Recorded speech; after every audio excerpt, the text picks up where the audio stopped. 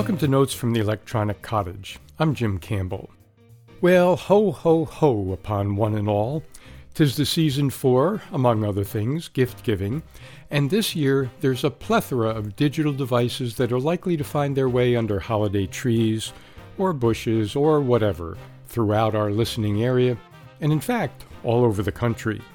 While these devices are often technologically amazing, they also require more than just putting the battery in and taking her away.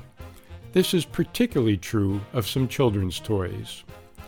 Here at the Electronic Cottage, in past holiday seasons, we've occasionally been accused of humbug at this time of year for pointing out that some very clever children's toys were, unfortunately, too clever by half to be safe gifts. So this year, so that we don't get tarred with the humbug brush again, we'll let others offer their holiday warnings instead. Let's start with the German Federal Network Agency, which oversees German telecommunications.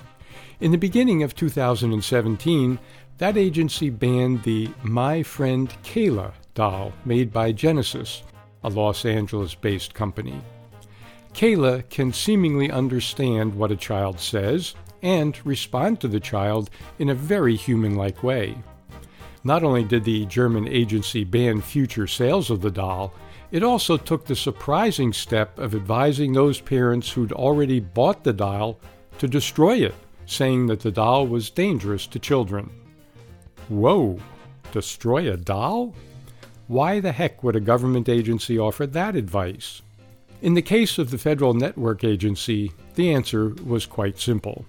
My Friend Kayla can listen to a child all right, and of course, to any other conversation in the area, and can respond appropriately to the child. How does it manage that? The doll isn't very large. Does it somehow have the enormous computing power needed to parse and generate human speech stored somewhere in its tiny head? Of course not. The doll is connected to the internet, usually through a Bluetooth connection to a cell phone, and from there to the internet.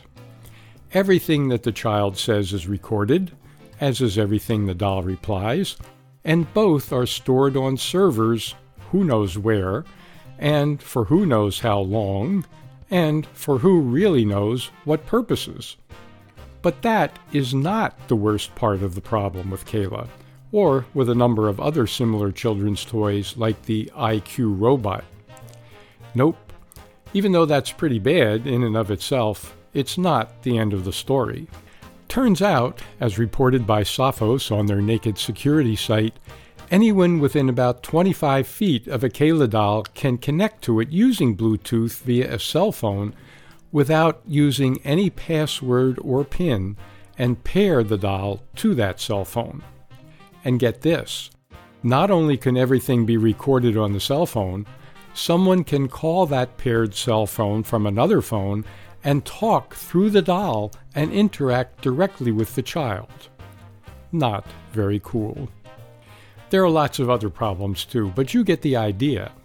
The problems are enough to have France's Commission Nationale Informatique et Liberté, the CNIL, demand that the company cease its, quote, serious breach of privacy.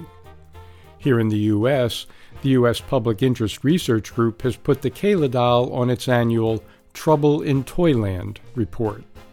Though Kayla and the IQ robot have garnered most of the attention recently, there are all sorts of digital toys and other devices that are likely to find their way into homes in the coming days.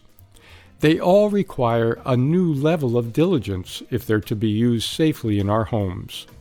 So saith the FBI in a recent consumer notice entitled, Internet-Connected Toys Could Present Privacy and Contact Dangers for Children. End quote. Much of the advice offered about toys in this notice goes for a host of other digital doodads that are all the rage today, from front door locks to infant monitors to smart thermostats to home assistants like Amazon Echo or Google Alexa. Here are a select few of the FBI's recommendations about toys.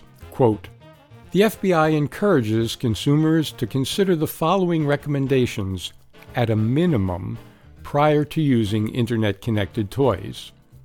Only connect and use toys in environments with trusted and secured Wi-Fi Internet access. Research the toy's Internet and device connection security members. Use authentication when pairing the device with Bluetooth via PIN code or password.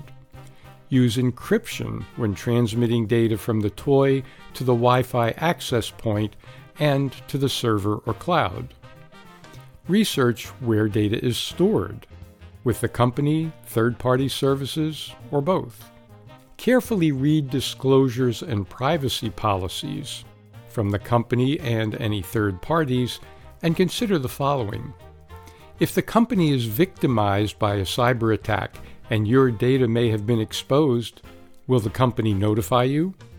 If vulnerabilities to the toy are discovered, will the company notify you? Where is your data being stored? Who has access to your data? If changes are made to the disclosure and privacy policies, will the company notify you?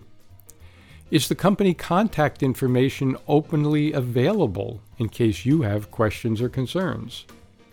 Closely monitor children's activities with the toys, such as conversations and voice recordings, through the toy's partner-parent application, if such features are available. Ensure that the toy is turned off, particularly those with microphones and cameras, when not in use. Provide only what is minimally required when inputting information for user accounts. For example, some services offer additional features if birthdays or information on a child's preferences are provided. End quote. Again, this is just a selection from the FBI's consumer notice. You can find a link to the whole document on the page on the WERU website for today's program. Nobody at the Electronic Cottage wants to be a Scrooge, but today's toys are a different kind of beast from teddy bears or wooden horses. And today's digital toys, like all of today's digital devices, require us to be more informed about how they work and how we can be in control of the devices instead of the other way around. In this holiday time and year-round, we'll do our best to help provide some of that important information right here on future editions of Notes from the Electronic Cottage.